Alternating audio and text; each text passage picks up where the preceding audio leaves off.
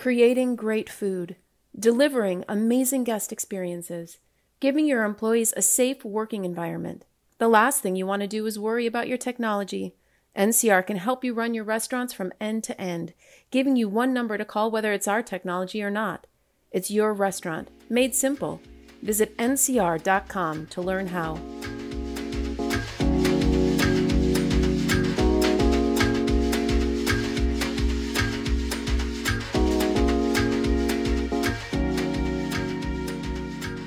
Taco Bell's breakfast is hurting, Applebee's chicken wings are soaring, and Dunkin's restaurants are closing.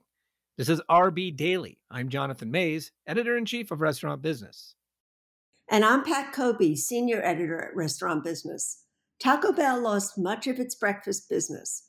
The Mexican fast food chain said that breakfast now represents 4% of sales, down from 6% historically, meaning it has lost about a third of the day part. Still, the company's drive-throughs surged in the third quarter, serving 30 million more cars. Average service times have declined by 17 seconds. Applebee's is getting ready to roll out its virtual wings concept. The casual dining sector's biggest player says its test of neighborhood wings by Applebee's has been extended to 700 locations, with a system-wide introduction expected in the first quarter of 2021. Arch rivals Chili's and Outback Steakhouse have also embraced online ordering wing delivery brands. Dunkin' has closed nearly 700 locations this year. More than half of the chain's U.S. closures have been kiosk locations in speedways. The rest were largely underperforming and low-profit units. The company wants its operators to replace those underperforming locations with better locations and remodeled units. The chain's same-store sales rose 0.9% last quarter. Delivery fees are cutting into the margins at Noodles & Company. The fast casual chain reported Wednesday that its margins fell to 15.4%. That is a decrease of 170 basis points year over year, as Noodles' operational efficiencies were offset by delivery fees as a percentage of sales, increasing to 5.5% in the third quarter. Noodles is trying to improve its curbside pickup experience, as well as adding a 10% price hike to orders on third-party delivery platforms. Texas Roadhouse sees a strong future outside of its four walls. Curbside pickup and takeout were big for the chain in Q3, helping some same-store sales to turn positive this month.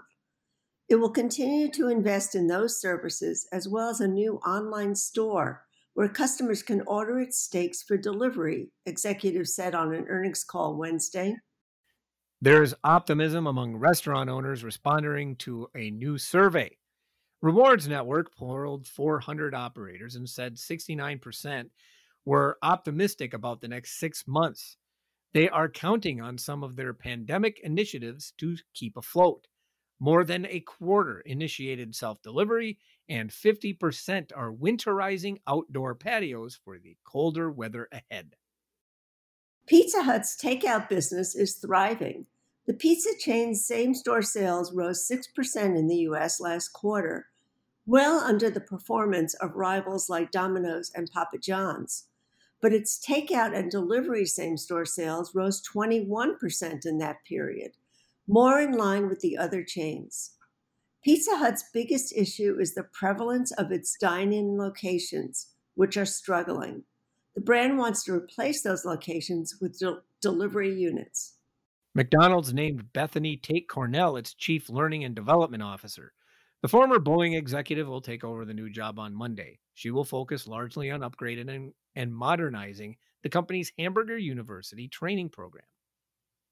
And that should do it for today's episode of RB Daily, your daily dose of the most important news of the day from the editors of Restaurant Business. Subscribe wherever you get your podcasts. I'm Pat Kobe. And I'm Jonathan Mays. Have a great day.